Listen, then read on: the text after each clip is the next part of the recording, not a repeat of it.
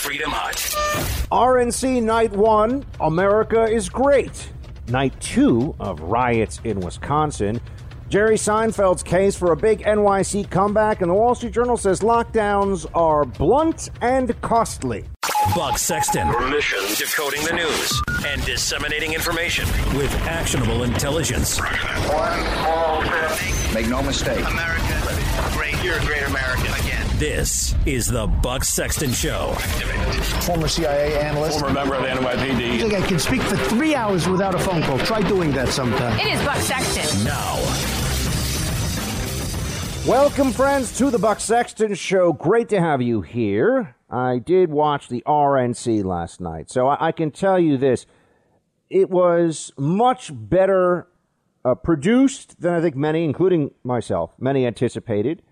It was much more compelling than certainly what we saw last week, just from a messaging standpoint, from a how well executed was this whole thing.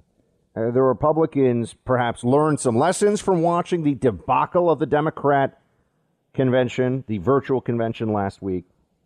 But I've got to tell you, I thought last night really did put in to a clear choice in front of the American people, a choice that anybody should be able to make clearly and easily going forward.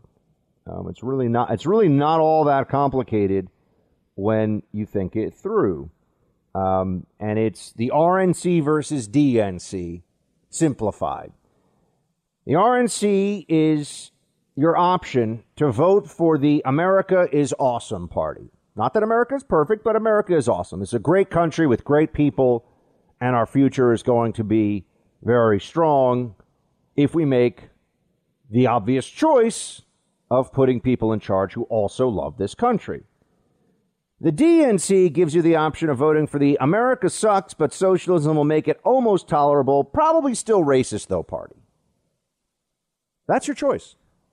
That's your choice. A little bit more socialism, still going to be racist, of course, but a little bit more socialism, and maybe America won't be awful. That's what the Democrats want you to know, because they're upset at the country for voting for Donald Trump. They think we need to be punished. In fact, I believe that many of the people in prominent positions in the Democrat Party who watch the rioting, who watch the continued mayhem in Wisconsin and in other places, right? They try not to cover too much the BLM protest that then turns into something else, right? This is what we're always told. The way that they use language is fascinating, isn't it? A second day of peaceful protests gave way to clashes overnight in Wisconsin. Gave way? What does that mean? What do you mean gave way to? No, it led to. It led to. If I am walking around with a torch in my hands, setting fires, I am not giving way to arson of that building. I am leading up to it. Gave way. This construction of a passive voice. I know it seems minor, folks, but it's not minor at all. This is how propaganda works. This is how they try to help the left evade, the Democrat Party, the DNC, evade accountability for what is being done in its name. And there was even more of this. The New York Times, peaceful marches in Kenosha, Wisconsin, against the police shooting of a black man gave way to fires and destruction. The first one I read to you was CBS. This one is New York Times. Gave way. Why? Why the passive voice? This is interesting, isn't it? It's not that someone stabbed someone. It's that the knife, after a dispute, the knife went into a person's back, right? Takes away human agency. It takes away culpability. That's why they describe these things as they do. We'll get more into these continued protests and the insanity behind it in a little bit. But I wanted to start with what I thought was the highlights from last night. And the single most compelling speaker, and I give the RNC credit for setting it up the way they did, the single most memorable person to take the podium last night, in my opinion. Of course, people are entitled to their own view of these things. was Senator Tim Scott. Play clip 2. He suffered the indignity of being forced out of school as a third grader to pick cotton, and he never learned to read or write. Yet, he lived long enough to see his grandson become the first African American to be elected to both the United States House and the United States Senate in the history of this country. Our family went from cotton to Congress in one lifetime. And that's why I believe the next American century can be better than the last. There are millions of families just like mine all across this nation, full of potential, seeking to live the American dream. And I'm here tonight to tell you that supporting the Republican ticket gives you the best chance of making that dream a reality. Senator Tim Scott's words, I think, really hit home for a lot of people. And I think that it was particularly meaningful the way that he worked in his own family story as part of the narrative of America becoming a better country. America fulfilling the promise of the founders and the Constitution, which took a long time and a lot of fights, a lot of blood, a lot of tears, a lot of treasure, a lot of everything this country had to give to put us in a place where Senator Tim Scott can stand up before the American people and stand up before millions of viewers at the RNC and tell the tale of his own family and what they were able to accomplish. And there's a very clear difference in not just vision of the past, but how the past influences the future of this country between Democrats and Republicans. Tim Scott looks at what used to be and where we are now and says, look at how magnificent our progress has been. Democrats look at the past and say, look at how awful we were. The only people that can be in charge today are those who recognize how terrible we were in the past and are constantly reminding this country of its own awfulness. There's a great irony here in that the so-called progressives are always negating the progress of this nation in order to get more power. They claim that we haven't made the strides we have on equality, not equity, on equality for women, on equality for African Americans, on equality for Native Americans, on equality for all peoples, for the LGBT community. Right? All of these areas that we talk about, and you see what this country is today, how well we do get along as a nation, and how much better we would get along if it were not for the identity politics obsessed hucksters, frauds, con men of the Democrat Party. It's remarkable. And the DNC last week was all about telling you how terrible everything is under Donald Trump and failure of leadership. Failure. It wasn't a compelling pitch for why Joe Biden is going to be a great leader for the country, because that's not really a possible pitch. We've already seen Democrats on multiple occasions given the opportunity to elevate Joe Biden to the highest office in the land, and they practically laughed in his face. They're like, come on, Joe.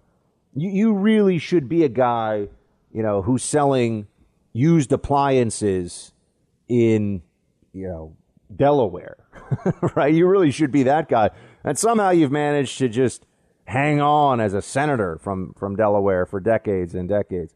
It's so often true in life, folks, that you don't have to be the best. You don't even have to be the first. You just have to be the longest serving, be the longest in the role.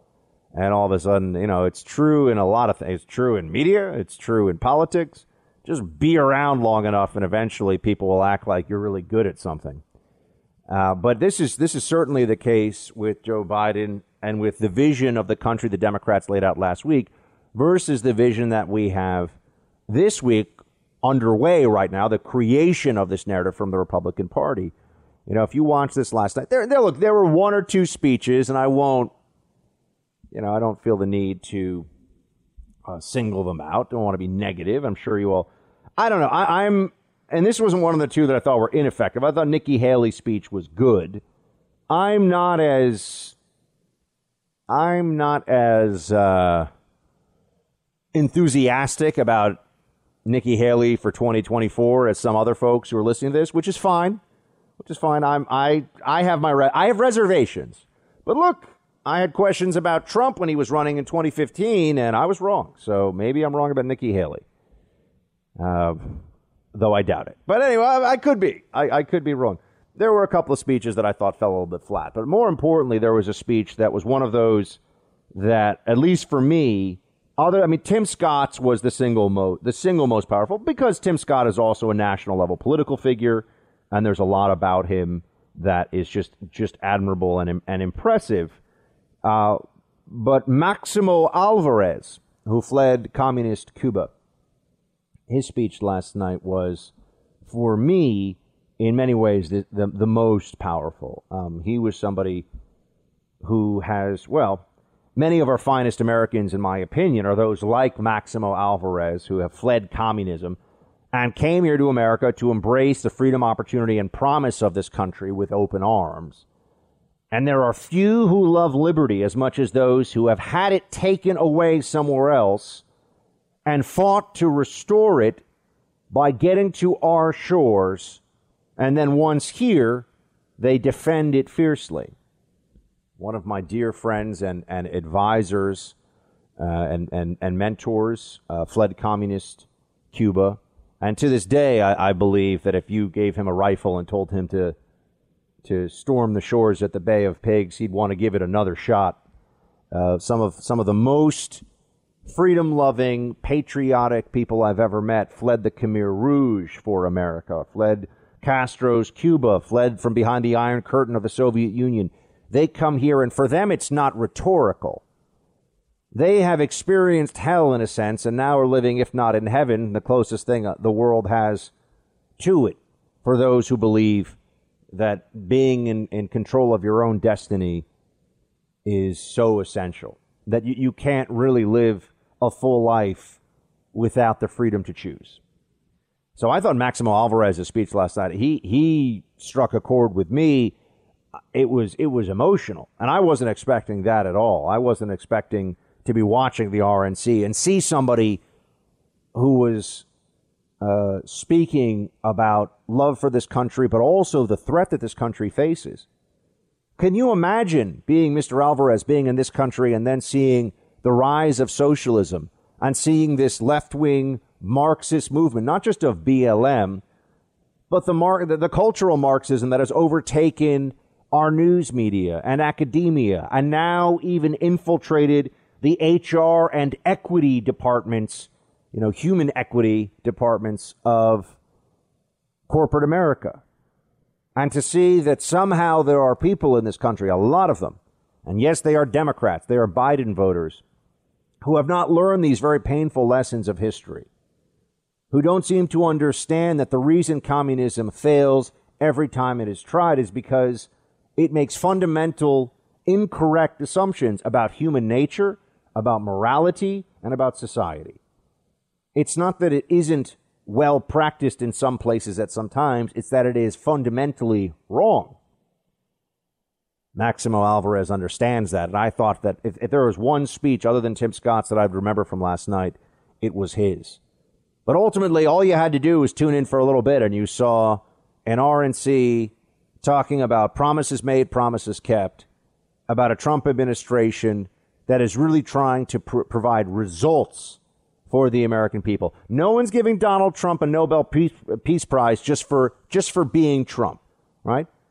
The news media has done everything they can, not just to stand in the way of his policies, but to tear down his administration, to help in the actual sabotage and prosecution, if they could, of his administration. And yet, when you look at the results on deregulation, energy policy, jobs creation, trade deals, standing up to China, there are a whole range of areas. Yes, not a complete wall, but a few hundred miles of wall, and a total shift in our conversation about immigration away from amnesty. There are a number of areas you'd have to say the president has delivered, critical areas, ones that have made the country more prosperous, more free. And on this law and order issue, I think the Democrats may be the authors of their own electoral demise. We shall see. I certainly hope that's the case. We'll be talking more about what's going on in Kenosha today, but I sit here and I can't imagine that there is anybody who understands American politics who could have sat around in May as part of the Biden campaign strategy and thought, you know what would really go well for us right now? If our entire political apparatus, if the Democrat establishment, never mind the emotionally and mentally unstable community organizers and activist class, if the Democrat establishment thought it was a good idea to be cheerleaders for arson, vandalism, looting, rioting, and assaults on police.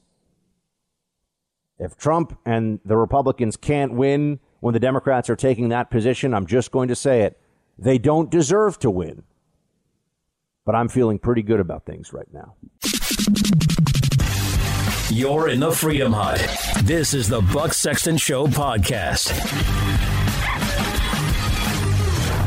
When you compare the message of what's coming this week to what we saw in Delaware last week, how do you see it differing? I think the choice in this election is clear. The American people are going to see a great contrast. You have President Trump, who said that we're not going to shut this economy down again. And to hear Joe Biden actually talking about shutting down our country again just shows how out of step he is with the progress that we've all made as a country. I know Joe Biden last week said that democracy is on the ballot. Well, President Trump and I believe that the economy is on the ballot, the future of this country is on the ballot, law and order is on the ballot, and we're to take that case to the American people.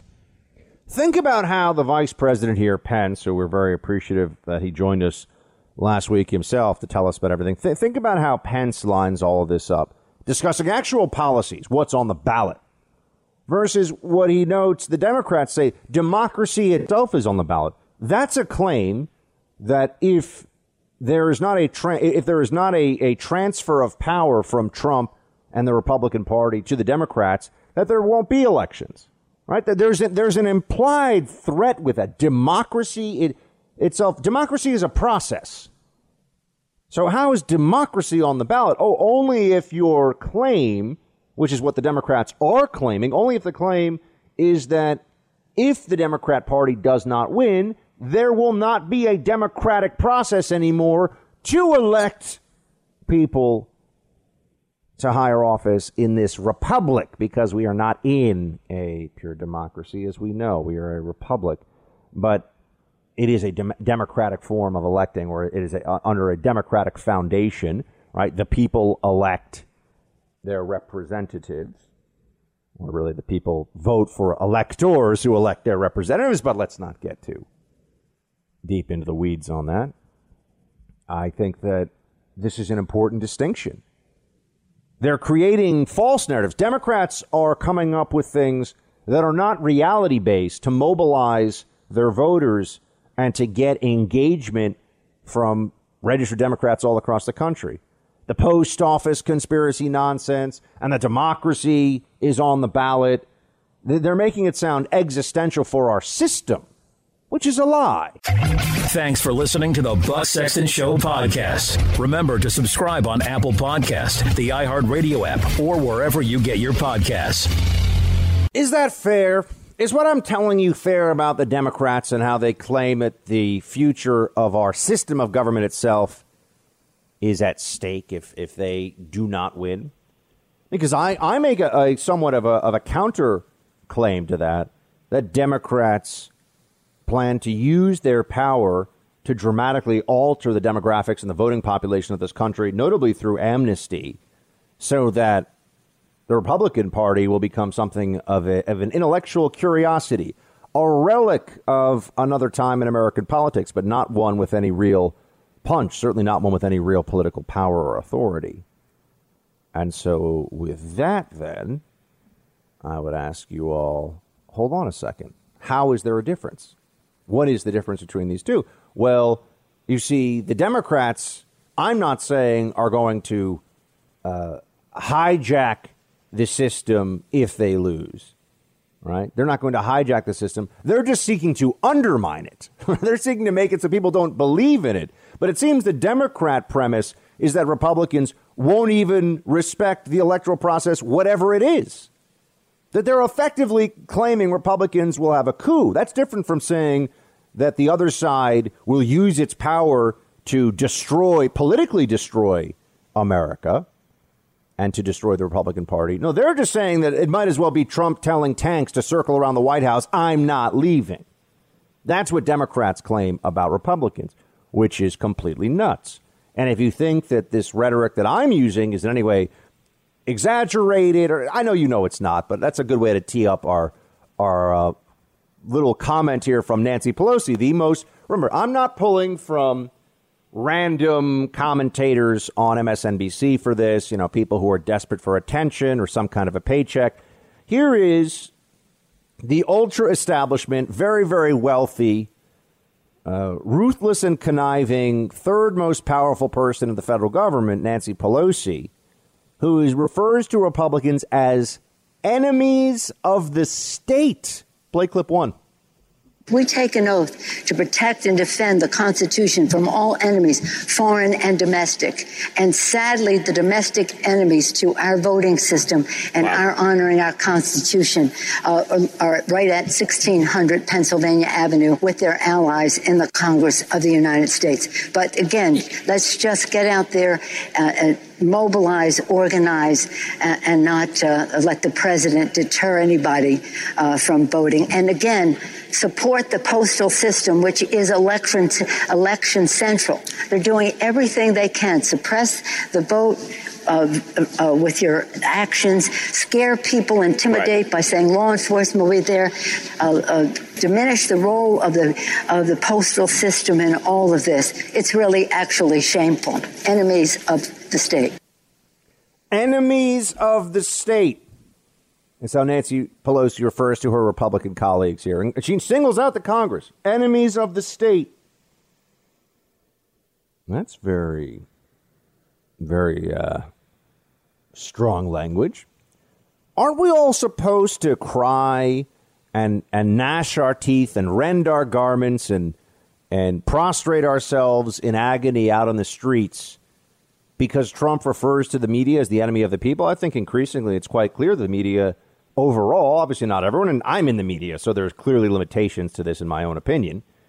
But generally speaking, the news media are, in fact, the enemies of the people. They are working against our common interests. They're willing to pull us apart for their own amusement, their own virtue signaling, their own professional advancement. It's not quite clear which one they necessarily do the most of, but all of those things are accurate. All those things are true. And this post office theory they keep coming back to is just simply bonkers. And they're not going to let it go. It doesn't matter if it's debunked. It doesn't matter if it's clear that it's not true. It's very obvious to anyone paying attention that this is meant to serve a purpose.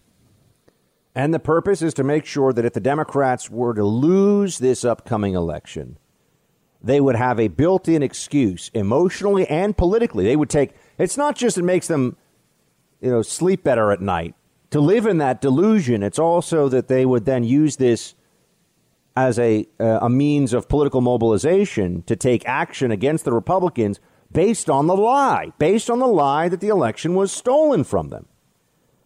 Trump tweeted out this morning, for our country to be sending 80 million unsolicited ballots is very unfair and a roadmap to disaster. Even recent, small, and easier to control elections which did this are a catastrophic disaster. Fraudulent and missing ballots like never seen before, 20 and 30% off, all caps, stop, exclamation point. Indeed, the president understands that all those ballots floating around there, even, let's say for a second, let's take them at their word. Let's listen to what the Democrat point is here. Why would someone commit fraud? We know people do commit fraud in pretty much every major election, and we catch very little of it. But let's play along for a second.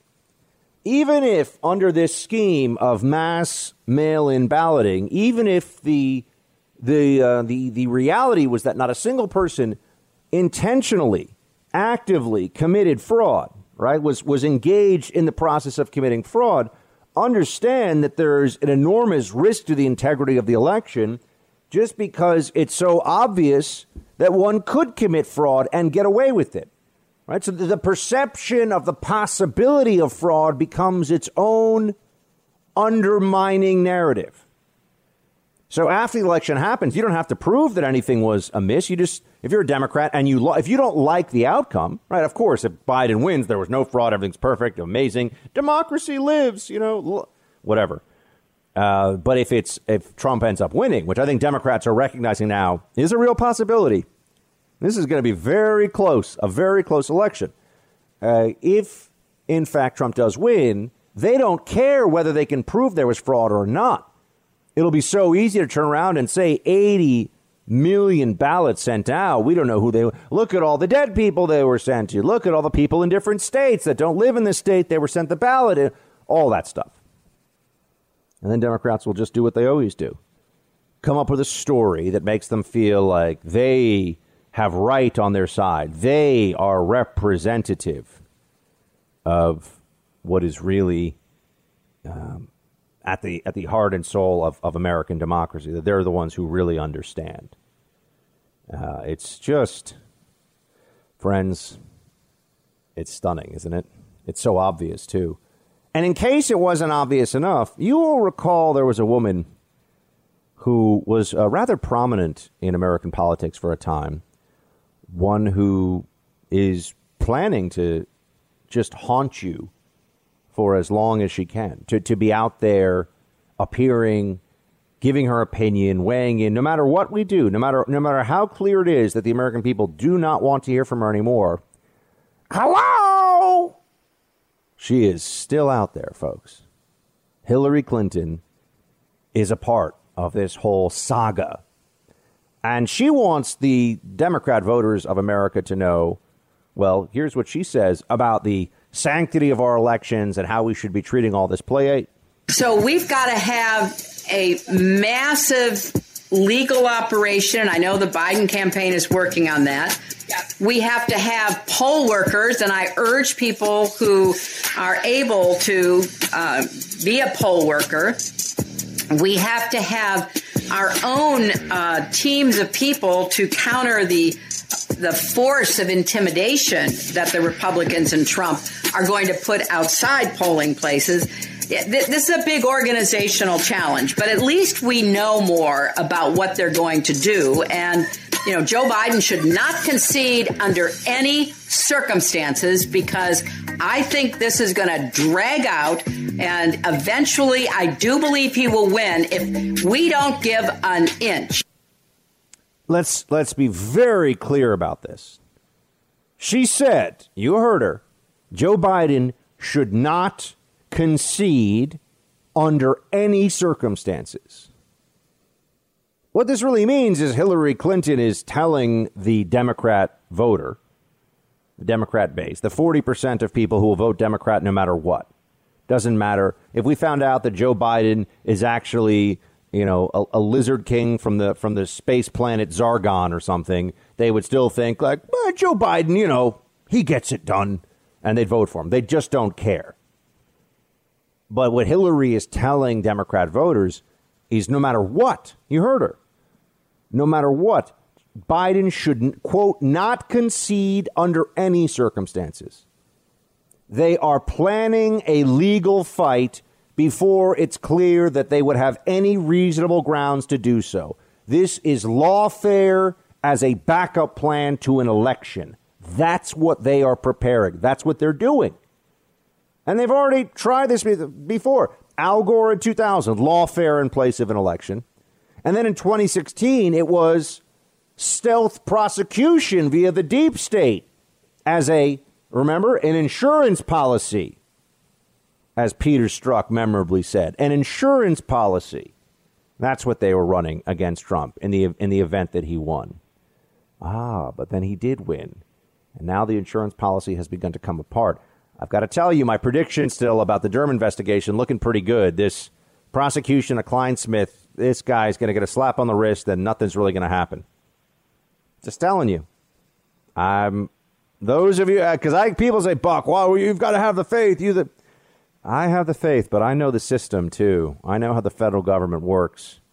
And somehow the bureaucracy has an almost lethal allergy to true accountability. Bureaucracies hate that. And so they will just, by their nature, by their culture, by their functioning, always find a means to sweep things under the rug and to move forward. As long as their pay and prerogatives are protected, nothing else matters. That is the essence of, especially federal, but really any bureaucracy. So don't expect the insurance policy of Strzok and Page and Clapper and Comey and all the rest of them to end up with anyone getting clapped in irons, so to speak. Not going to happen. You're in the Freedom Hut. This is the Buck Sexton Show podcast. Oh, it has been amazing to watch the difference in coverage already between the DNC, when all the journalists were, that was the most amazing Biden speech / all the speeches, like Bernie and all the speeches just made me cry, versus the way they approached the RNC. This is a classic New York Times headline. Election updates. Trump opens RNC with boasts on economy and attacks on Biden. If you actually were an honest person watching the RNC, you would come out and say it was really about American greatness. It was about, this is a fantastic country. We're lucky to be here. We love this country. We want to make sure that it's as good for all of its citizens, all the people here, as it possibly can be. And there was just a spirit of optimism and promise in all of it. The Democrat convention was a lot of Trump has killed everybody with COVID and is worse than Hitler, and it's awful. And the only thing that will save us is Joe Biden. The only thing that will bring us together is Joe Biden. Now, we all understand the media is never going to give up this game, at least not, I don't think, in my lifetime, where the journos pretend that they have an objective perspective in there that is reflected in their reporting. But this is one of my favorites.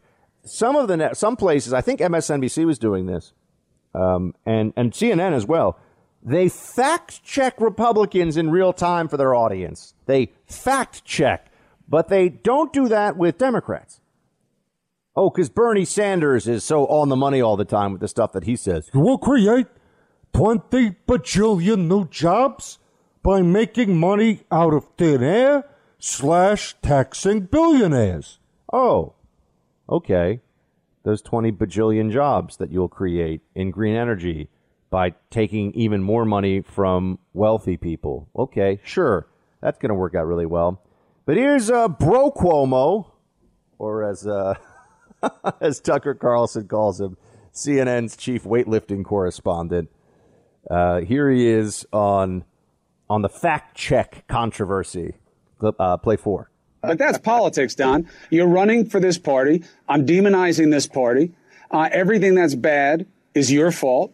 Everything that's not going well on my watch, you're either lying about or you're engineering somehow on the sneaky side. And again, well, who are people going to believe? We'll see who makes the better case.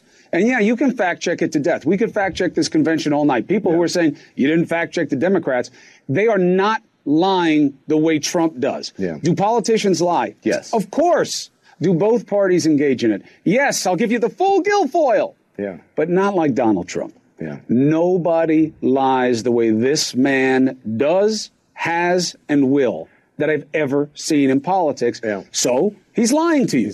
Really? Someone should ask if you like your health care plan, can you keep your health care plan? Oh, yeah.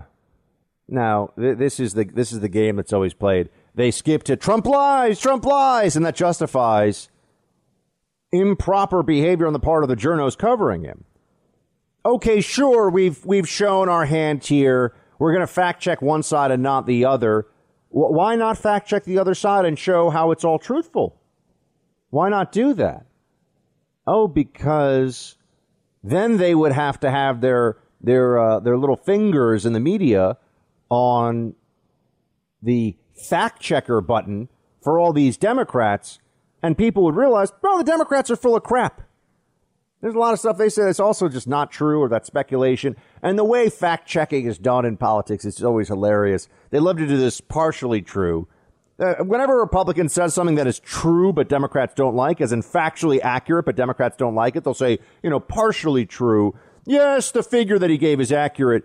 But what that doesn't tell you is this other thing that I want to talk about now. That's not a fact check. That's an editorial. That's why PolitiFact and all these other sites are just such a joke. But it's the same thing they do with science. They're always so desperate to think that objective reality is on their side that they distort objective reality. They distort the definition of objective reality. What is a fact becomes a point of editorial contention for liberals because they don't like the facts that the other side uses. So they come up with, well, it's not really a fact if we don't like it. And the rest of us get dizzy and sit down and say, who are these lunatics? Thanks for listening to the Buck Sexton Show podcast. Remember to subscribe on Apple Podcasts, the iHeartRadio app, or wherever you get your podcasts. What is projection? Well, if you're to do a quick search of it, and like all the journos now, all you need is Wikipedia, right? All the knowledge you could ever need is just Wikipedia, man.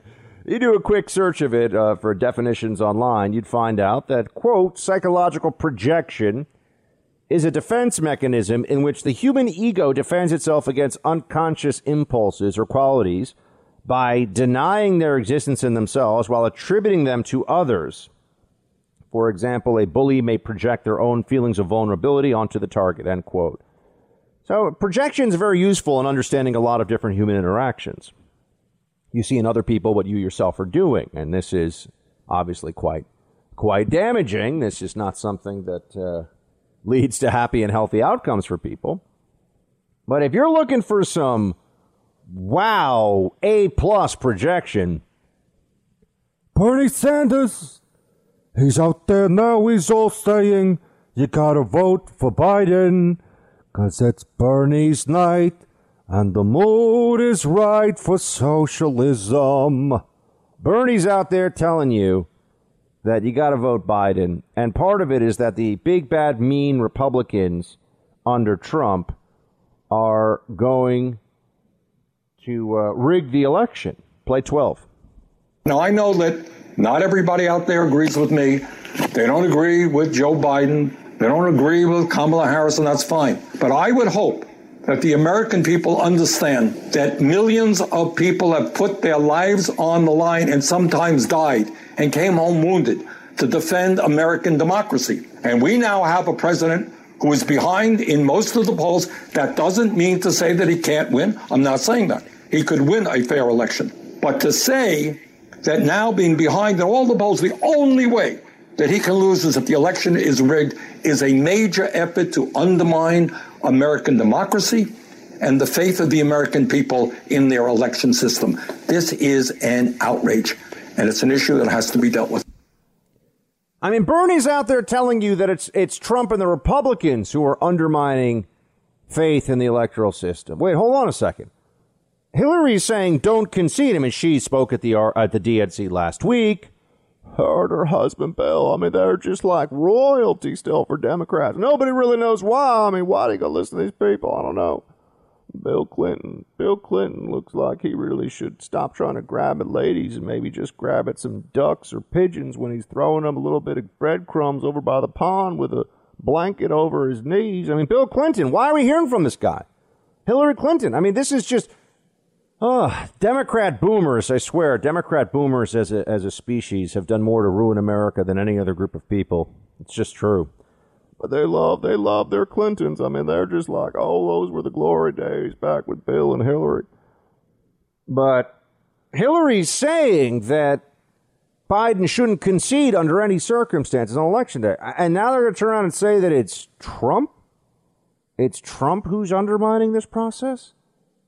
It's just crazy. I'm happy that Trump had some choice words for Senator Bernie Sanders. Play 14, please. And we have tremendous enthusiasm. I think we have record enthusiasm. We have a base. We have a base the likes of which nobody's seen, including these people. Wall Street Journal did a fantastic story this this weekend. A fantastic cover story this weekend on this base is an incredible base. Everybody here is going to vote. Everybody in our base. I mean, we have a tremendous base. They don't. They have no enthusiasm for their candidate because, frankly, Bernie Sanders, they have much more enthusiasm for him. But Bernie Sanders, excuse me, again, he's the greatest loser I've ever seen. This guy can lose and be so happy. Hillary Clinton, I want to use nice language, so I don't want to use a certain word. It starts with the word S-C. I don't want to use it because they'll say he used foul language while in North Carolina. But so I won't do that. He won't do that. I actually got to tell you, I think that Trump is doing better with being on message and messaging discipline lately than I've seen him in a long time. Because I think he realizes what the stakes are. I think he realizes what's really going on here. And he doesn't like losing. Unlike Bernie, Trump does not like losing. The prospect of losing makes him really upset. Trump, you could say, is a winner. But we're not tired of winning. Remember that promise? We're not tired of winning. That's not the case. We're not there yet.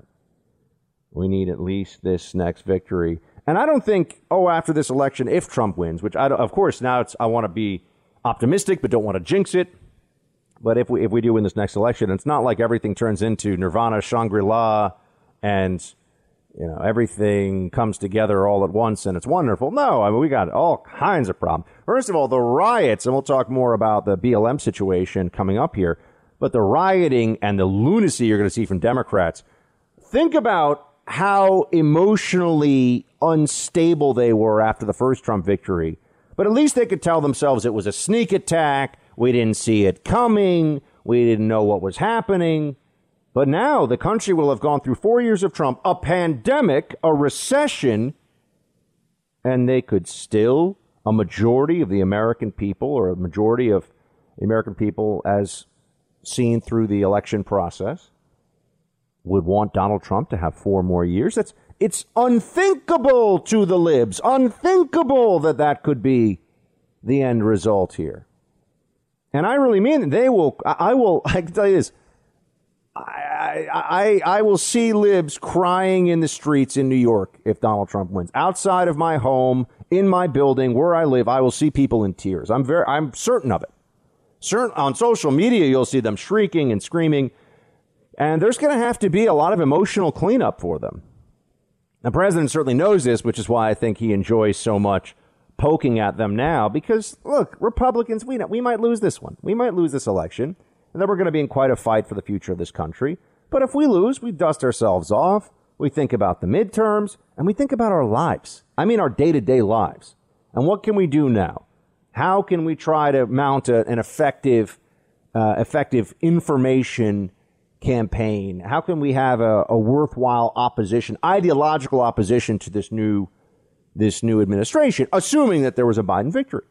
Democrats just plan to cry, say it was stolen. I mean, they really act like the kid that I'm sure you're all for. There was always somebody in the first grade or in kindergarten who, when the game you were playing, they didn't win, they would accuse someone of cheating, or they would start to cry, or they would call for mommy. That's the Democrat Party now.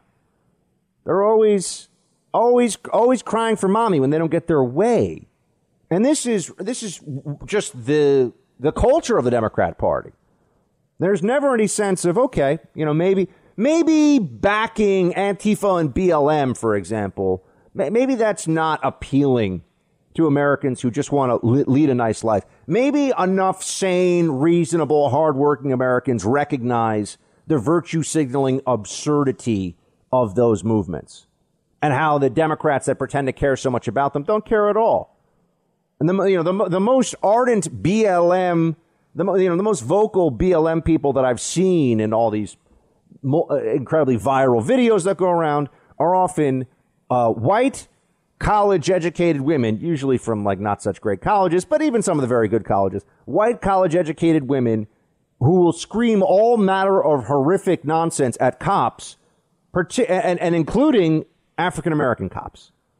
That's really what the BLM movement is. No serious person can take this seriously as a set of political ideas. I mean, this is a mass hysteria. This is really a mental illness that has spread throughout America at a time of tremendous duress because of the virus, but also because of the lockdowns which have made everything worse and I think have made almost nothing better in terms of our survival rates. But that's another thing that we'll return to. But Trump loves to poke these insane libs over all this stuff. He loves to just to goad them a little bit. He can't help himself. Play 16. 4 more years! 4 more years! Now, if you want to really drive him crazy, you say 12 more years. 12 more years! Because we caught them doing some really bad things in 2016. Let's see what happens. We caught them doing some really bad things. 12 more years. That'll really drive him nuts.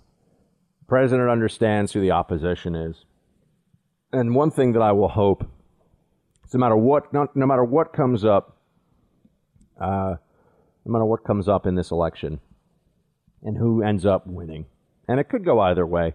And I'm not going to claim the election was stolen just because. I'm not going to do what the libs I know will do if they lose, which is just, look, we lost in 2012. Barack Obama absolutely crushed Mitt Romney. Okay, it wasn't close, and it was a butt kicking. It absolutely was. It was a butt kicking.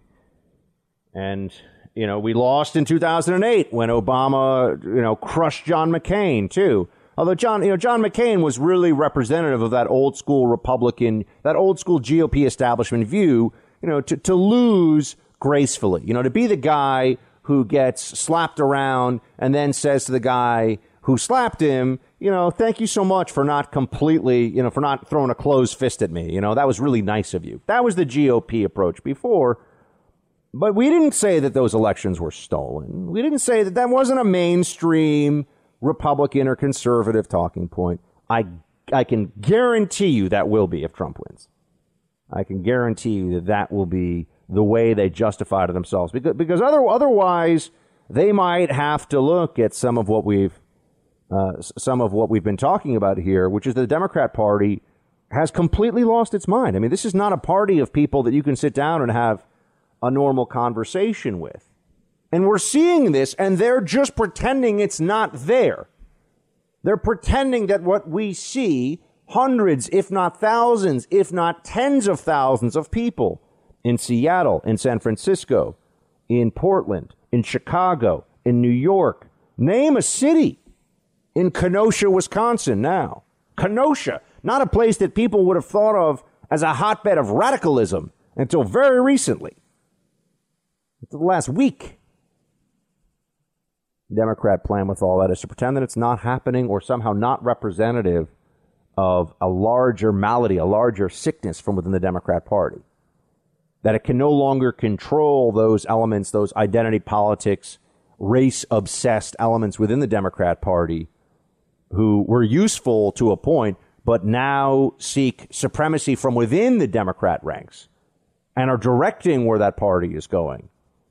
There's a little bit of a Dr. Frankenstein situation here with, Antifa and BLM. They like these movements, but now they realize they can't stop these movements. And so what do? They ignore them. They pretend that they're not representative of something bigger from the Democrat ranks. But Americans can see, and we understand. You're in the Freedom Hut. This is the Buck Sexton Show podcast. Joe Biden and the Democratic Party have been overtaken by the radical left. Their agenda is higher taxes, socialized medicine, open borders, abortion on demand, and cutting funding to the men and women who serve in law enforcement at every level. The radical left is absolutely calling the shots from the Democrat Party, which you can see just from what's going on in Kenosha. Some updates for you on that one. Look, Wisconsin is in play, too. This is a state that I think the president is looking pretty good to win. Not based on the polling, just a gut feeling. I'm just going to go with my gut on that one. But I've got to also tell you that we're seeing now additional video. Okay, a couple updates on the Jacob Blake case first, then we can get into the radical left. Jacob Blake is now paralyzed from the waist down. They're not sure if it's permanent. Remember, he was shot 7 times.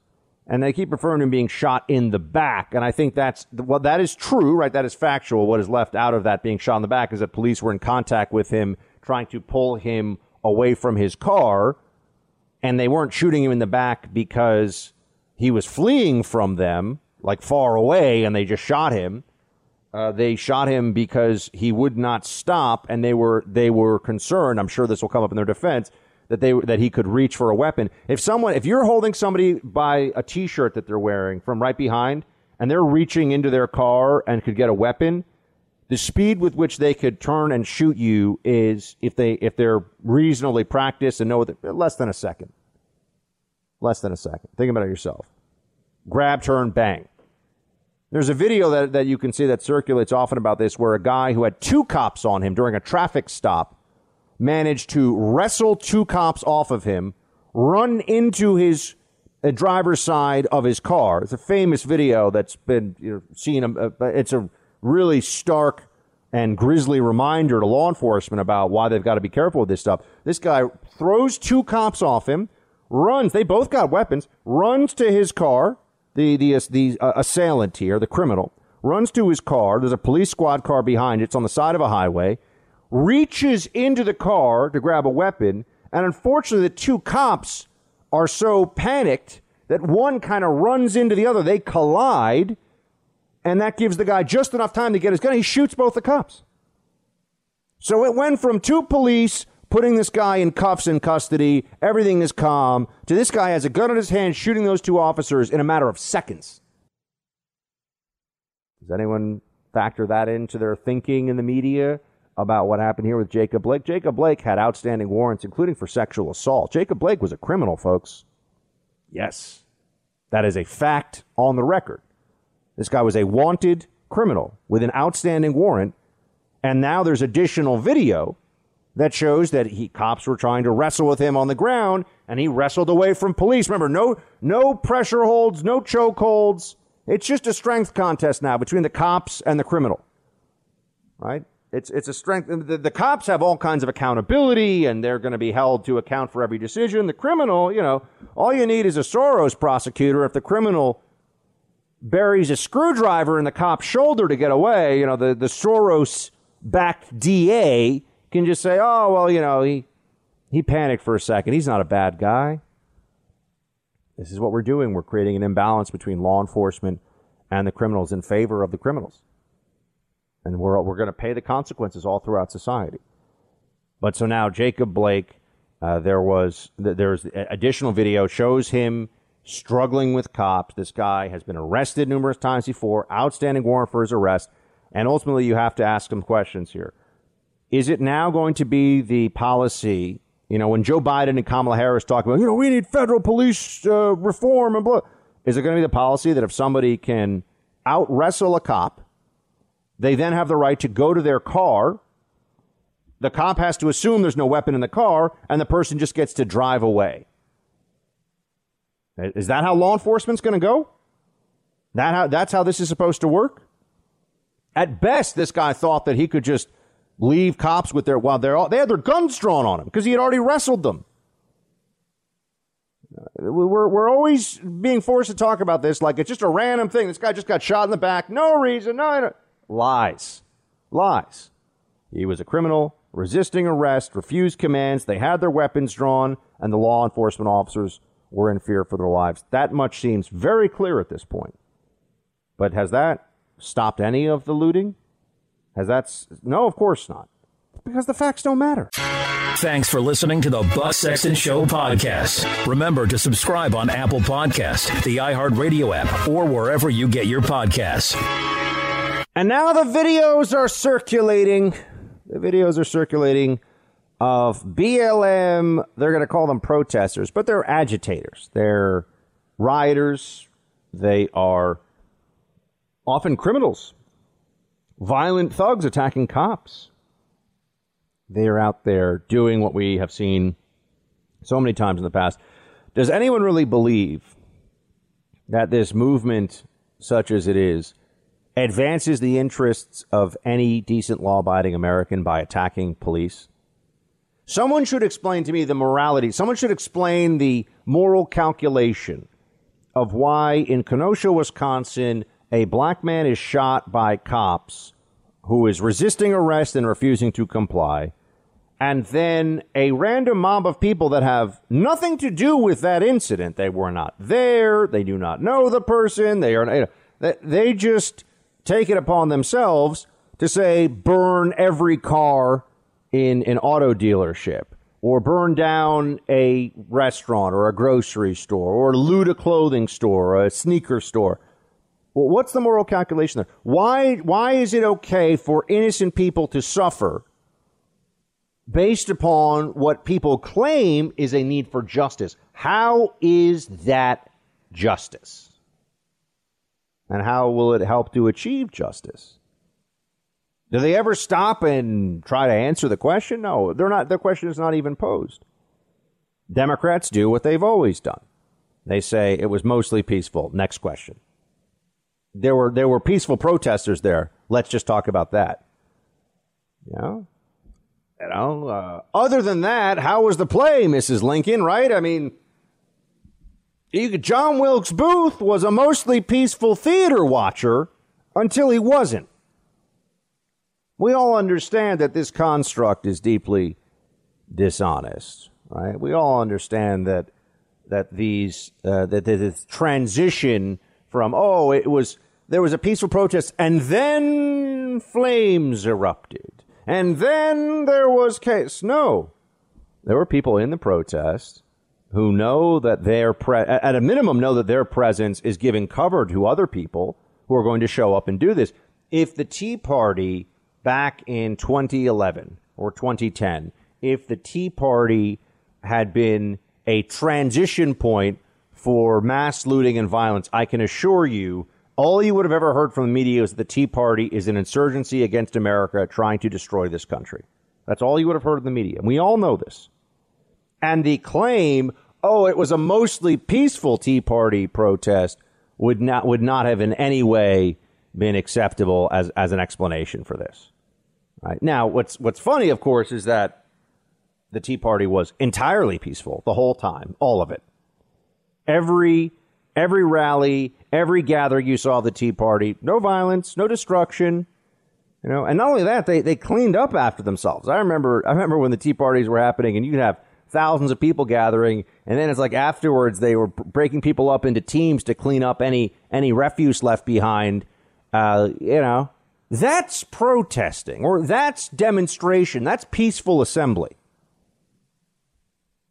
Don't expect chief waitlisting correspondent. I'm sorry, that's a Tucker line, but I do think it's funny. Don't expect Cuomo over at CNN to understand the real implications of the First Amendment. Here he is on how, protesting in church, totally, bro, it's totally different. Play 3. I want to go to church. I miss going to church. I understand there's a pandemic. You know who else does? My priest understands it. Oh, but you can protest. One has nothing to do with the other. You are dealing with people who are responding in this country to outrageous acts of social injustice. To say, well, it's the same as going to church. No, it isn't. If you told people they couldn't protest, if you invoked martial law about these types of situations, you would have chaos. And he knows it. So it's sad that he feels that he has to stoke this kind of animus in this country. Who's stoking the animus? What idiocy is this? I mean, this guy's really, what a fraud. First of all, the similarity, the reason people bring up going to church and protest, because Chris Cuomo is a lawyer, he should know this, is the First Amendment to the Constitution. Right, the First Amendment. Where does it say people have to be peaceful? He also asked rhetorically on national TV, and people said, in the Constitution. That's where it says. What's this whole peaceful assembly thing? Yeah, read the Constitution, you incredible ignoramus. But, and then this, the slick, the smooth transition to a justification for, we can't have churches open, but people have got to protest because of the extreme injustice. The extreme injustice? What is that? That means that so the virus doesn't affect you because of extreme injustice? These people have no standards. CNN anchors have no standards. They just say whatever they have to say for their audience of idiots who all think, oh, I went to college, I'm so smart, you know. Oh, I work in media relations at a tech company, I'm a genius. Oh my gosh, I'm like a third-tier lawyer at some left-wing firm that might as well just be running a George Soros operation. Oh, I watch CNN. It's mind-blowing, the lack of intellectual rigor that is on the air over there all the time. But it's true. Don Lemon is a moron. Chris Cuomo is obviously not very bright. There's plenty of this. This is not new. This is not surprising. But look at that. Oh, because of the injustice, people have to protest. There's a pandemic that we are told is killing people. And what we are seeing is acts of barbarism on the street that have no chance whatsoever of making this country better or more just or fair. Why doesn't CNN go and interview some of the people who have lost their businesses, who have lost their jobs because where they used to work was looted? No, they don't care about any of that. That does not matter to them. And then you have other major celebrities out there who are advancing this narrative, advancing the narrative that we are in a deeply evil and racist society. Here is LeBron James, who I believe his quote after the George Floyd shooting was that black people are hunted every time they leave their houses. By police is the implication, which is just, again, this is lunacy. I mean, this is not based in any reality that you could measure or see or is around us, but this is what is said. This is the narrative. And here he is, one of the most famous and wealthy and influential people in the world, who is a black American. Here he is telling us that, his thoughts on the Jacob Blake shooting. Play 5. Quite frankly, it's just fucked up in our community. And I know people get tired of hearing me say it, but we are scared as black people in America. Black men, black women, black kids, we are terrified because you don't know. You have no idea. You have no idea how that cop that day left the house. You don't know if he woke up on the good side of the bed. You don't know if he woke up on the wrong side of the bed. You don't know if he had an argument at home with a significant other. You know if one of his kids said something crazy to him and he left the house steaming. Or maybe he just left the house saying that today is going to be the end for one of these black people. That's what it feels like. Maybe he left the house, as LeBron James says, and figures it's just going to be the end for one of these black people. Just going to go out and commit a racist murder. The cop is going to go out and commit a racist murder, which also ruins the cop's life, right? And let's be clear, even if the cop under these circumstances is entirely justified in a shooting, never mind the actual racist murder that LeBron James conjures out of thin air, just based upon whatever, the cop's life is probably still ruined. But he believes that. LeBron James believes. Now, look, LeBron James is a world-class athlete and is worth close to $1 billion. He's not a scholar, and he's not an expert on law enforcement, that's for sure, or the Constitution, or the law, or really anything that does not involve athletics.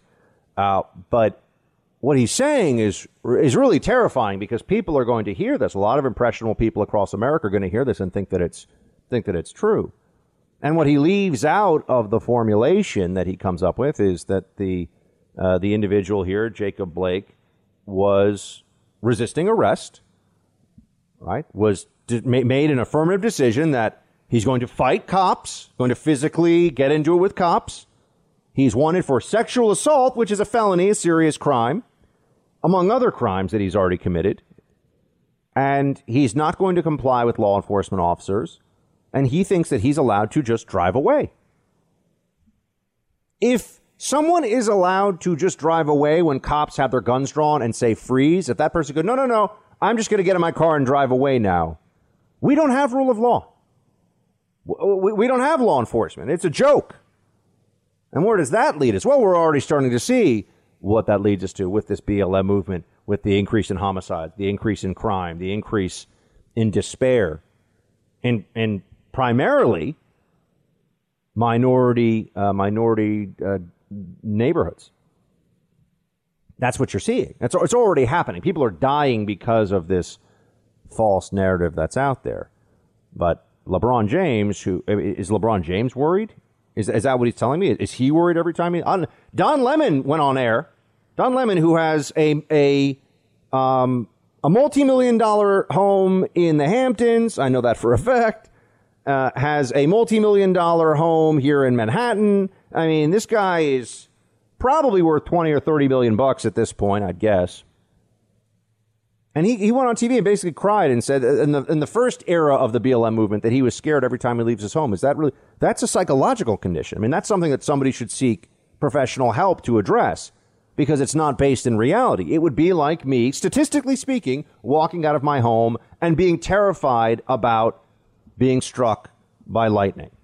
Right? You could be. There is a case. Sir, people are. It's a horrible. Someone gets struck by lightning. It's a horrible thing.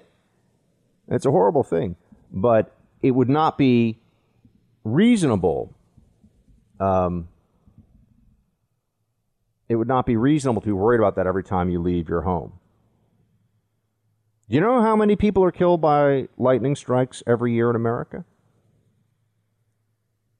About 50. About an average of close to 50 people a year, according to the government weather advisory. So you got about 50 people. You got a few. More people in America. This is a fact.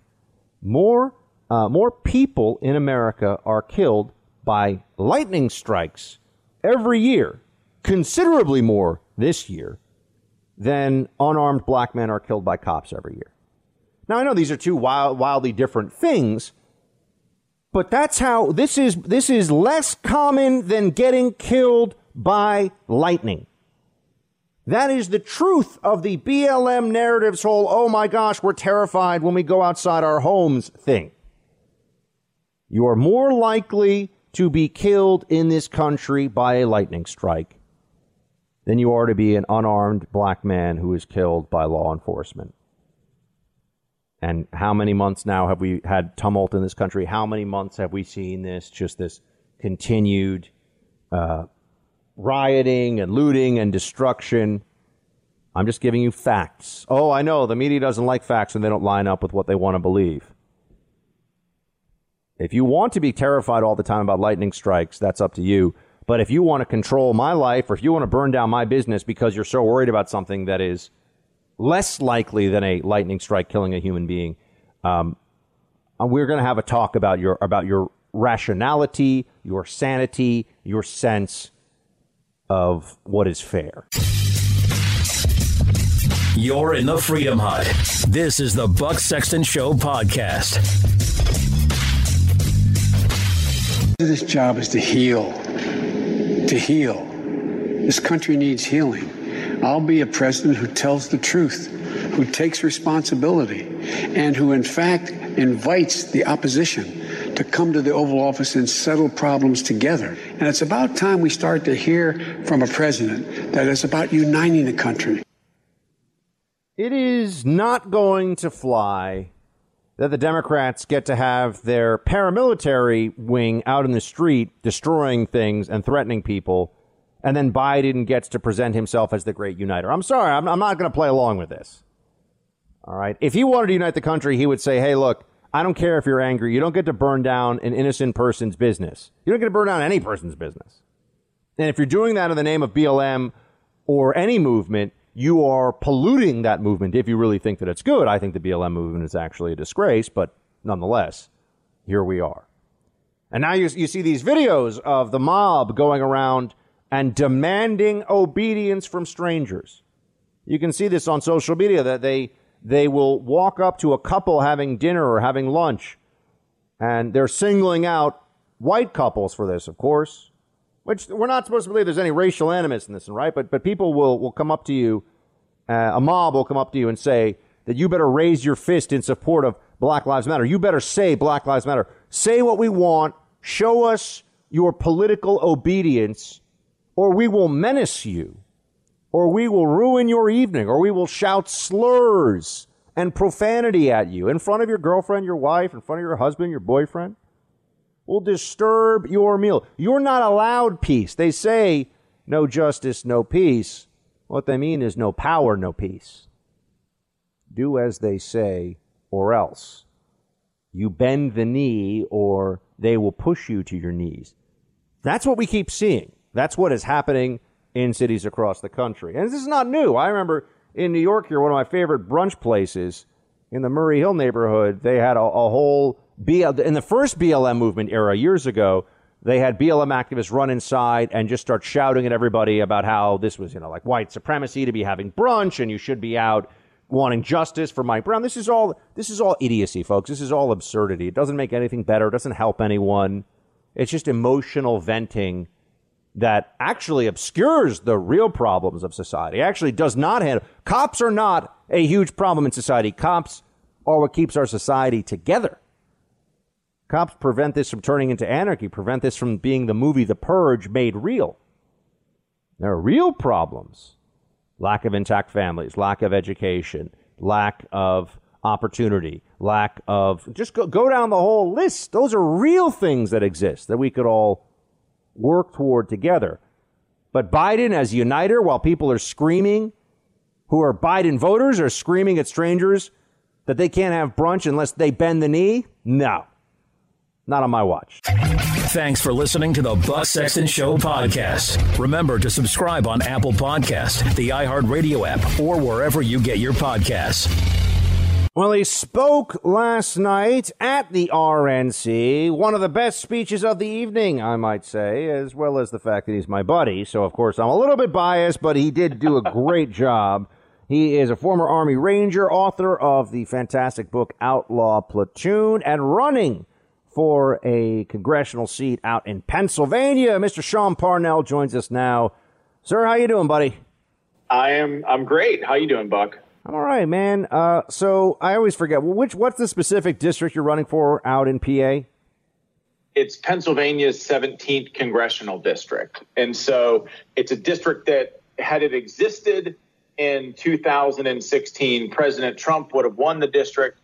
Senator Pat Toomey also won the district by a slightly larger margin. So the two look, Trump and Toomey, they could not be more different in almost every way. But two very different Republicans have carried the district in the last 4 years. And Connor Lamb, well, he was swept into power in a special election just after 2016 and won by a razor thin margin of something like 400 votes. And then he ran again against an incumbent and won by a larger margin. But here's the deal. The DCCC spent $10+ million on this guy. He was the only game in town, as you know, if you remember that special election. And he's not going to have that fire support this time because the Democrats are on defense. They've got 30 seats to defend. Ultimately, they need to hold 17. And Connor is in the bot. I mean, he's like, 27 out of 30 Democrats in House districts. He's like almost dead last in fundraising. And so he's vulnerable. He's weak. He's got an integrity problem in the district. He's literally flip-flopped on every single issue. And I mean it, man. This is not me throwing political jabs. Like, he's flip-flopped on every issue from pro-life. He said he was pro-life, said he was pro-gun, said he was going to support the president, said he was going to oppose Pelosi. All that is untrue. And so he's got an integrity problem in the district, and that's certainly part of our messaging. But he's going to have an issue in November for sure. So, Sean, how was it last night speaking at the RNC, man? That must have been pretty heady stuff. Look at you, Mr. Big Time. I remember Sean Parnell was my drinking buddy, and now here he is, getting ready to run the country. Go ahead. Yeah, I don't know, man. It was overwhelming. I mean, because my family, I come from like a half Democrat, half Republican family. And we watched conventions growing up, man. It was sort of woven into the fabric of our family's DNA. And I mean, we sit around the dinner table, we argue and fight with one another. I mean, we hardly agree on anything. And so to be on the stage now speaking at a convention, overwhelming is the best word that I can use to describe it. I mean it, man. I came home from the military and I was unexpected. I was medically retired, right? I didn't expect to get blown up in Afghanistan. I expected to go into the military and really make it a career, but that didn't happen.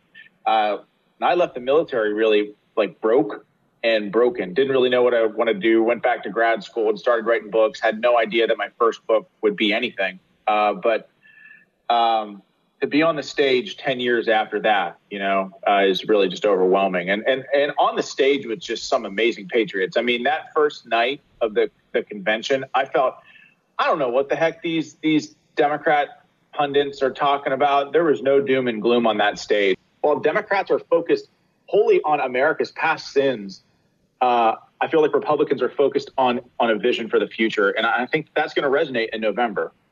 Speaking of Sean Parnell, he was one of the speakers last night at the RNC. He's a former Army Ranger, combat veteran, author of Outlaw Platoon, and running for Pennsylvania's 17th, right? I got it right this time? I'm always trying to make sure. Is that right? You got it right, 17th Congressional District. Very, very important to get all this stuff because we've got some great listeners all throughout the area, including out in Pennsylvania. So, Sean, I heard your speech last night, obviously, and a lot of your friends in the media were all saying, yeah, Parnell kicking butt, doing a great job again.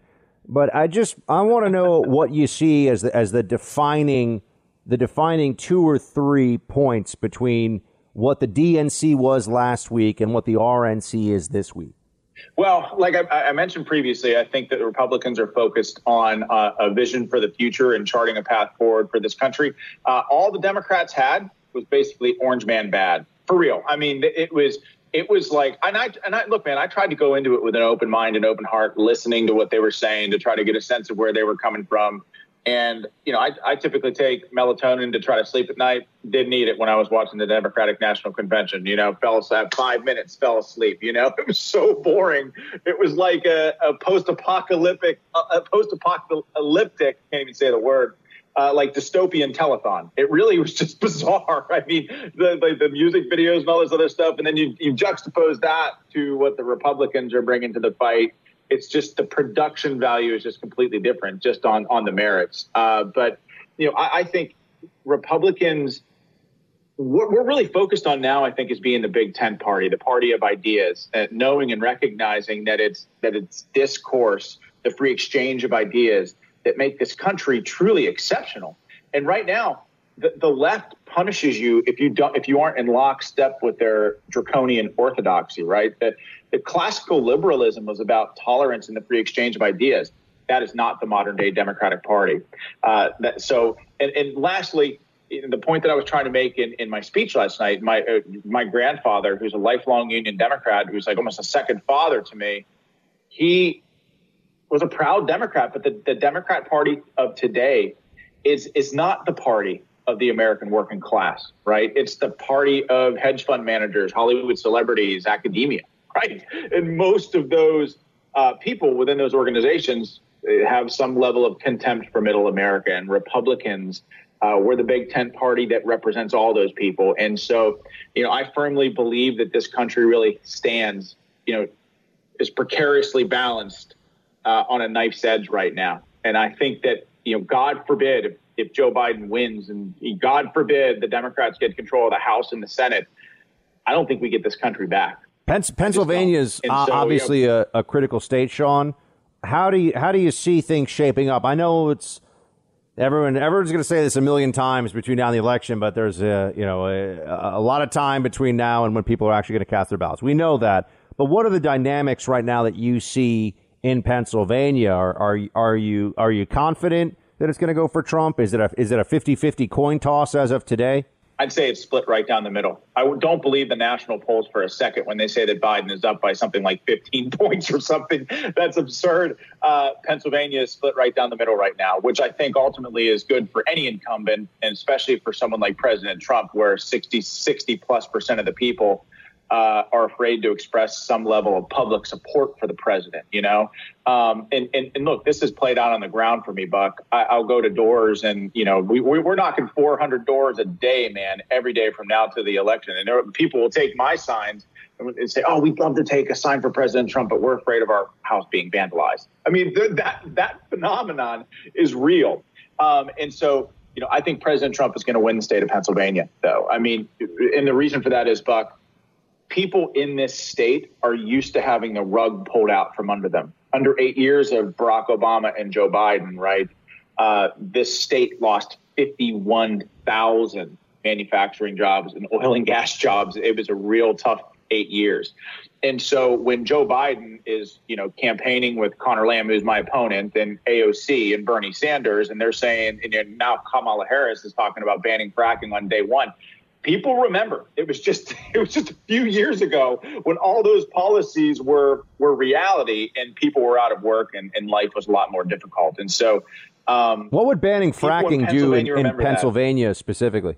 Well, it's the centerpiece of our economy, Buck. I mean, especially in Western Pennsylvania, 117,000 jobs, 117,000 depend on the oil and gas industry. And then there are ancillary jobs that get a major boost from the oil and gas industry, for restaurants, real estate agents in Western Pennsylvania. It's going to be absolutely devastating for our economy. And if you don't believe me, and this isn't me preaching doom and gloom, go read the energy plan that Joe Biden put forth itself. It straight up says right in there that it has a plan to accommodate for, quote, unemployed energy workers. If your plan is not going to put energy workers out of work, then why is it accommodating for them in the written word? So Pennsylvanians, they remember what that was like under Obama and Joe Biden, and they don't want to go back there. And that's what I was saying earlier. There's been an interesting, union Democrats that have long since towed the party line with the Democrat Party. They feel, and I'm always hesitant, I don't want to speak for them, but I think the vast majority of them feel left behind by their party or some game of the Democrat Party. And, those hardworking union Democrats who built this country, by and large, with blood, sweat, and tears, feel like their jobs and their life and livelihoods are threatened. And they should feel that way because the Democrats have disdain for them. And and Barack Obama said it himself. And when he was president, they were clinging to guns and Bibles, right? Those are the union Democrats that the Democrats speak so with such contempt for. Well, Sean, if you win, I don't know if I'm allowed to buy you a steak or if you'd have to list that as some kind of a gift or something. But we're certainly rooting for you, my friend. We're rooting for you. Great job last night at the RNC, and we'll keep in touch as you're getting closer to Election Day here. Finish strong, my friend. Finish strong. We will. Thank you, as always, for having me, Buck. Take care, my friend. You're in the Freedom Hut. This is the Buck Sexton Show podcast. Growing up in the Deep South, I've seen racism up close. I know what it is, and it isn't Donald Trump. Just because someone loves and respects the flag, our national anthem, and our country, doesn't mean they don't care about social justice. I care about all those things. So does Donald Trump. He shows how much he cares about social justice in the black community through his actions, and his action speaks louder than stickers or slogans on a jersey. He keeps right on fighting to improve the lives of black Americans and all Americans. He worked night and day. He never stops. He leaves nothing on the field.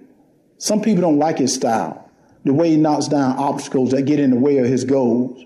People on the opposing team didn't like when I ran over them either, but that's how you get the job done.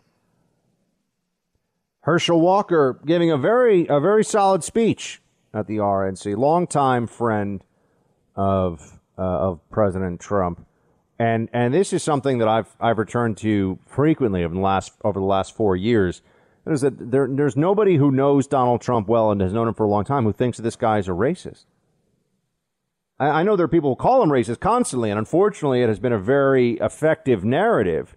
It's a very effective smear that the Democrats have been able to attach to Trump, but no one who really knows this guy thinks that he's a racist. Trump is somebody who has always he likes people. He likes different kinds of people. He appreciates strength and skill and excellence and beauty. And these are just he's a guy who doesn't take this approach that the liberals are so obsessed with of thinking about people first based upon their skin color. He doesn't care. The people that know this president, and I know people who have known him since I was a child, known him personally, they'll tell you that this is all a fabrication. This narrative that Donald Trump is such a racist is just The Democrats said that they said that every Republican is a racist, right? I mean, Mitt Romney was a sexist. Mitt Romney is like the most innocuous Republican politician you could find. And Joe Biden still recently was referring to the binders full of women comment as if that's some kind of a hilarious put down. A total smear, a total misrepresentation of what was intended by Mitt Romney at the time. Not that I'm some Mitt Romney fan, as we know, Mitt Romney is all about supporting Black Lives Matter now, and whatever gets a nice editorial written about him in The Bulwark or a nice tweet from the Lincoln Project, whatever. So that's all a part of this that I think we need to remember. Oh, Kim Klacik, who is now shot to national prominence after her video about Baltimore went mega viral. She also spoke last night. Here she is, play 17. The Democrats have controlled this part of Baltimore City for over 50 years, and they have run this beautiful place right into the ground. Abandoned buildings, liquor stores on every corner, drug addicts, guns on the street. That's now the norm in many neighborhoods. You'd think Maryland taxpayers would be getting a whole lot since our taxes are out of control. Instead, we're paying for decades of incompetence and corruption. Sadly, the same cycle of decay exists in many of America's Democrat-run cities. And yet the Democrats still assume that black people will vote for them, no matter how much they let us down and take us for granted. We're sick of it. We're not going to take it anymore. The days of blindly supporting the Democrats are coming to an end. In Baltimore, we have the highest number of black Republicans in the entire country running for office this election cycle. Joe Biden believes we can't think for ourselves, that the color of someone's skin dictates their political views. We're not buying the lies anymore. You and your party have neglected us for far too long. All it would take is, instead of about 10% of black voters voting for President Trump, if that number could go up to 20 or 25%, not only would Trump win, but this would send shockwaves through the whole Democrat narrative.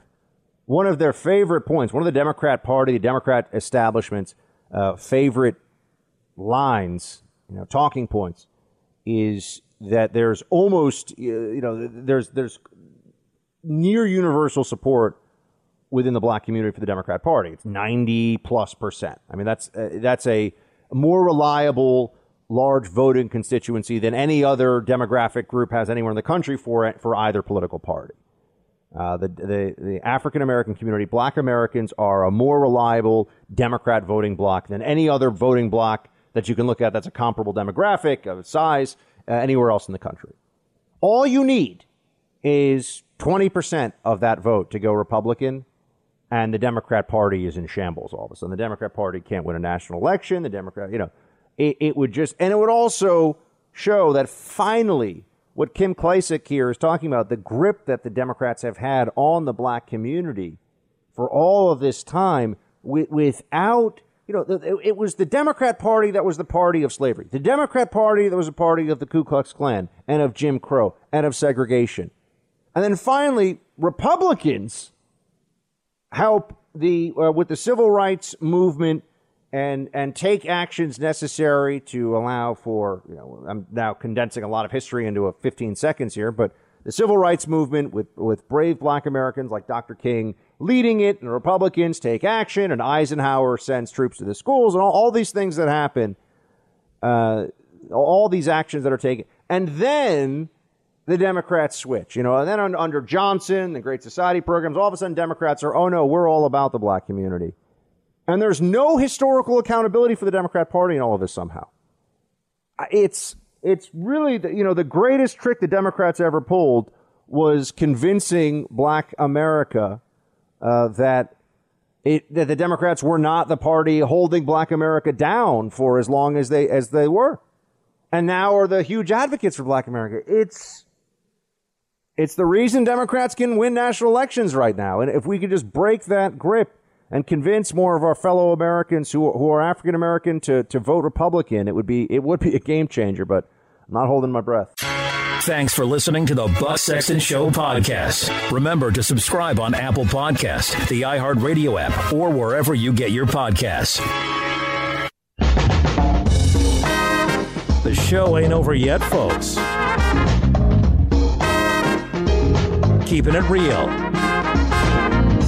It's time for roll call.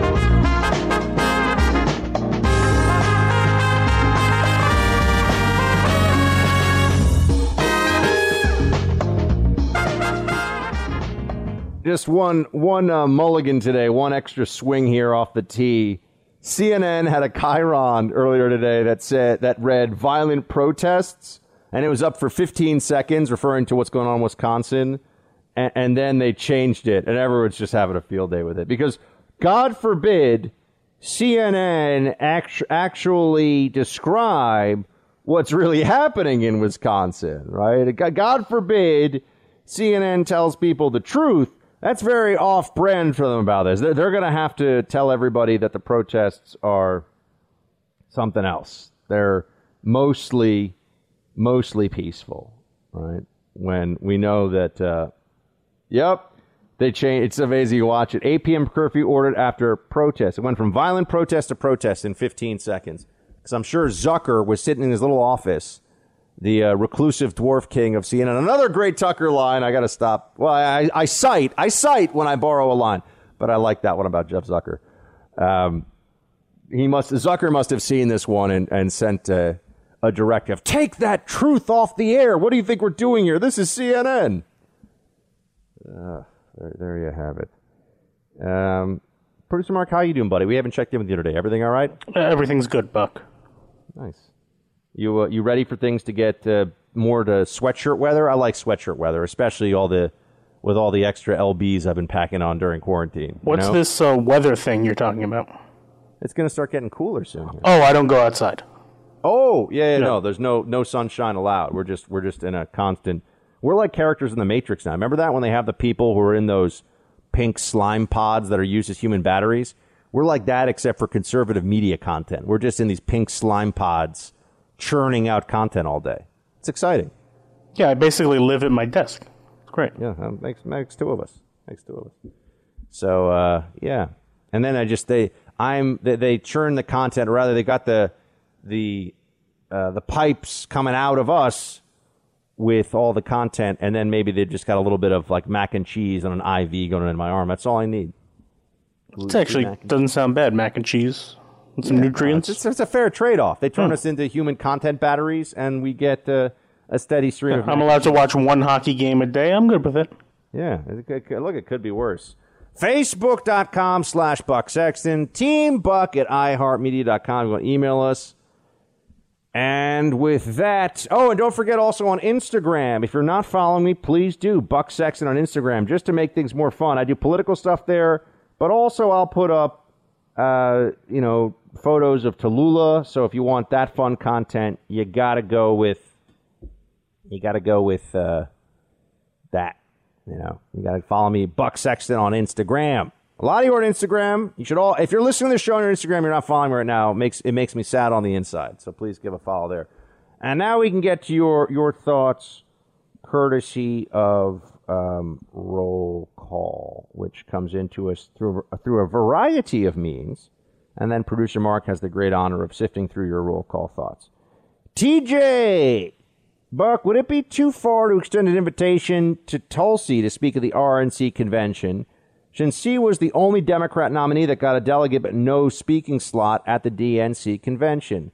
Well, TJ, as you know, I am more favorably disposed toward Tulsi than the other Democrat candidates. I mean, Tulsi and Yang I find the least odious as people of all the Democrat candidates who are running, and Yang I even find to be a reasonable enough fellow. I think he's wrong on stuff, but I think he's wrong without being a jerk about it necessarily.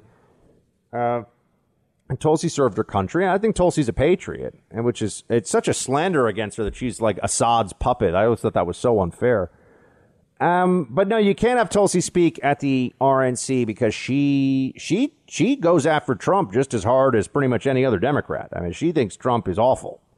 So we gotta keep it real here. We gotta be very clear. It's not like Tulsi Gabbard is saying, well, Trump has his moment. No. She thinks he's pretty awful. Wayne. Hey, Buck. Will Trump and Biden ever debate? I think the DNC is scared to put Biden up against Trump. Of course, unless they leak the debate questions to Biden, like they did to crazy Hillary.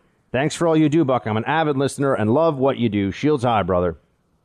Wayne, thank you so much for listening. We appreciate it. It's an honor. And as for the Trump-Biden debate, I think it's going to happen. You're going to get one debate.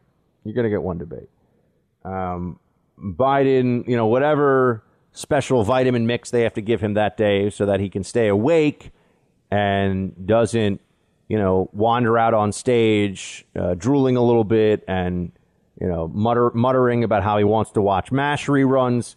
Whatever they have to do, they'll do. And Biden will go out there and he'll be practicing the talking points. Look, the guy's been a politician forever. I mean, he knows how to just do the boilerplate, I'm going to make America better because I'm going to be, the working person and I'm going to do, you're going to hear the usual Biden crap you've been hearing forever. So I think there will be one debate, especially because things have narrowed a little bit now. And it has become a liability for Democrats that it is so clear that part of their plan for Biden is to prevent him from being exposed to public scrutiny. That is not what you would call confidence inspiring in the general public. When you have a presidential candidate that you very clearly are trying to shield from public scrutiny, there are some people, not all, but there are some people who are going to see that and realize that it's kind of a bad thing. So there you go. Greg, next up here. Hey, Buck, wanted to bring up the fact that at the Democratic convention, they were talking about how well the Obama administration handled the Ebola outbreak. Truth is that it's not an airborne virus like COVID is, and most people become extremely sick and die before they are able to spread it. So it's somewhat easy to contain. I thought it was rather silly and quite dishonest to compare the two. Also, I have a feeling that COVID case numbers and death numbers are extremely inflated. Just some thoughts I had. Shields high. Greg, yeah, there's going to be a lot of fighting over the COVID numbers in months to come because there are incentives for people to code in hospitals a death as a COVID death because of federal funding that kicks in. There's a lot. We're going to be unraveling that for a very long time. I think the NFL also, producer Mark, did you see this? The NFL, like 70 of their positive results were actually false positives. Did you see this? Yeah, that's correct. They had a bunch of false positives. A bunch of teams had to kind of scramble, but then they realized it was a false positive, so they continued practice. So if the NFL, which I am going to assume has pretty high-level concierge medicine access, if you have over 70 NFL players with false positives for COVID, and we're running, who can even keep up? We're running all these tests, all this testing. How much of the general population do you think has gotten a false positive too? By the way, I've been in week 2 of quarantine now. The whole quarantine thing is completely, I'm not sick. The whole quarantine thing is absurd. And I'm sure that I've tried to be, look, I'm just trying to do my part. And I don't want to be in a position where I go, oh, well, it turns out I was sick and I was hanging out in huge crowds and all. But the whole thing is just absurd. The whole thing is just unworkable, unenforceable. Oh, and that's why I didn't mention it today. I'll get into it more when I talk about this tomorrow. But the Wall Street Journal has a piece on how lockdowns, now that they're really analyzing it, oh, what a shock. It turns out that lockdowns are costly and blunt. That's what they're saying. Costly and blunt. And might not even really have the health benefits, the life-saving benefits that we're told that they do. And remember, I've been trying to look at this logic all along and explain this to people, but I know it gets frustrating to just hear the same things over and over. But it's locking us down until numbers go down and then unlocking us before there's a vaccine. All this means is you're creating all this economic contraction and economic dislocation, but you're not saving people from being exposed to the virus. You're just extending out the duration of viral exposure in society. So you're locking down the economy for a while. It's like an accordion. Lock it down. Oh, open up. Oh, there's more cases. Lock it down. Oh, open up. There's more cases. That's not a plan. That doesn't do anything. Sweden never locked down, and Sweden is through it. As I was saying from the beginning, I said that makes sense as a strategy. Protect the elderly, make sure hospitals have capacity, and then from there, avoid super spreader events and see where you are in 6 months. That's a strategy. In New York, what we're doing, which is just lockdown forever, basically. Lockdown until, now they've had a reinfection of a COVID-19 case, and it looks like a real reinfection. This one actually means that people don't have immunity forever. Maybe your immunity only lasts for 6 months. The virus can mutate a bit, which means that even if we have an effective vaccine, there may be mutating strains of COVID-19 that still infect people. Perhaps, hopefully, they're much less lethal, and so it won't be as big of a deal. But what are we doing? We're going to keep locking down society. It's crazy. It's crazy. It has been crazy all along. It's a bad idea pushed by people who are panicked, fearful, and a lot of people, not all, but panicked and fearful, I understand. It's a scary thing. It was in the early days. Look, the first 60 days in New York, some of you are like, Buck, you sound so bummed out about this. I'm like, yeah, because they're telling us that we're basically all going to die in New York. I mean, the fear factor in New York City was off the charts for a while. But as soon as I recognized that I was way overblown in New York, because I saw what the numbers were, saw what was happening, I said, hold on a second. We don't need to do this. In fact, I remember I was saying that we should open up for Easter Sunday, and I thought it was a huge mistake the Trump administration gave into the pressure on that. But the lockdowns were a disastrous and wrong policy. Disastrous and wrong. I think we should all be quite clear on that. Greg brought up the Ebola situation and comparing Ebola to COVID. I mean, that's idiocy. This reminds me when people say contract tracing works for sexually transmitted diseases. Right. Because sitting down with somebody and saying, who did you have sex with for a disease that can only be spread by having sex with somebody or sharing a needle with somebody, for example, that's a small pool, you would think. That's a small pool of people, and that's a pretty clear thing. Who have you been around breathing the same air with over the last week or two? No idea. No idea. You can't contact trace that. Idiocy. It's idiocy, and it has been all along. Ebola is spread through fluids. Now, if you sit within 5 feet of somebody on a subway, you might breathe in their viral particles in the air. But I think you can be pretty sure that you're not, getting their blood in your eye if they happen to have Ebola, which, thank God, that did not spread across the country the way that some people thought it would. But a much easier virus to contain, even though a truly horrific virus, if you are to get it. You're in the Freedom Hut. This is the Buck Sexton Show podcast. All right, more roll call. Roger next up. He writes, Buck, your oversimplification and slander of North Carolina barbecue is blasphemous. Look, Roger, I knew I was going to touch a nerve with some of my wonderful team, Buck, in North Carolina. And look, man, maybe I just need to try it at a different place. But I went to that King's barbecue place, and that was just not even... I can make better barbecue myself at home in New York City in my tiny apartment. That's just the truth. It was not good enough. And when they brought me over a sauce, and it was a little... when Producer Mark, when they bring you like a little side of mayo or something, it'll be in a little plastic thing. They brought me, a little tiny open cup kind of thing. They brought me a little thing like that with some... like a thimble almost of vinegar. A thimble of vinegar, and said, pour that on your... And I just was like, this is not... Look, so, Roger, write in and tell me, where can I get real, classic, world-class North Carolina barbecue? Because what I had at this King's place, it was really the only disappointment of my time in North Carolina, because I was told King's barbecue is going to be really good, and it was not. A lot of fried crap on the menu. I'm just going to say it. A lot of just, fried this, fried... It was like fried bread with fried stuff on it. And then, where are my sides? Where are my different kinds of meat? I don't know. I didn't like it. I'm just going to tell you the truth. Texas barbecue, Tennessee barbecue, it's like a reason to move there. We'll see. You tell me what North Carolina's got. Oh, we got more of this. Angela, we have served North Carolina barbecue to the Doobie Brothers. My daughter got a picture with them and other groups. Anyhow... North Carolina barbecue sauce is not just vinegar. Brown sugar and different spices are added. Depends on the chef. My favorite is South Carolina barbecue sauce. Just saying. Wait, are we now... Producer Mark, is there a difference between North and South Carolina barbecue? I guess so, based on that one write-in. I've never heard of it. I was unaware of that. I'm sure there's a little rivalry between the states. Oh, of course. Of course.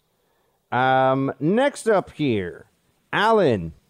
The sous vide is a great start for a reverse sear or a hot grill sear.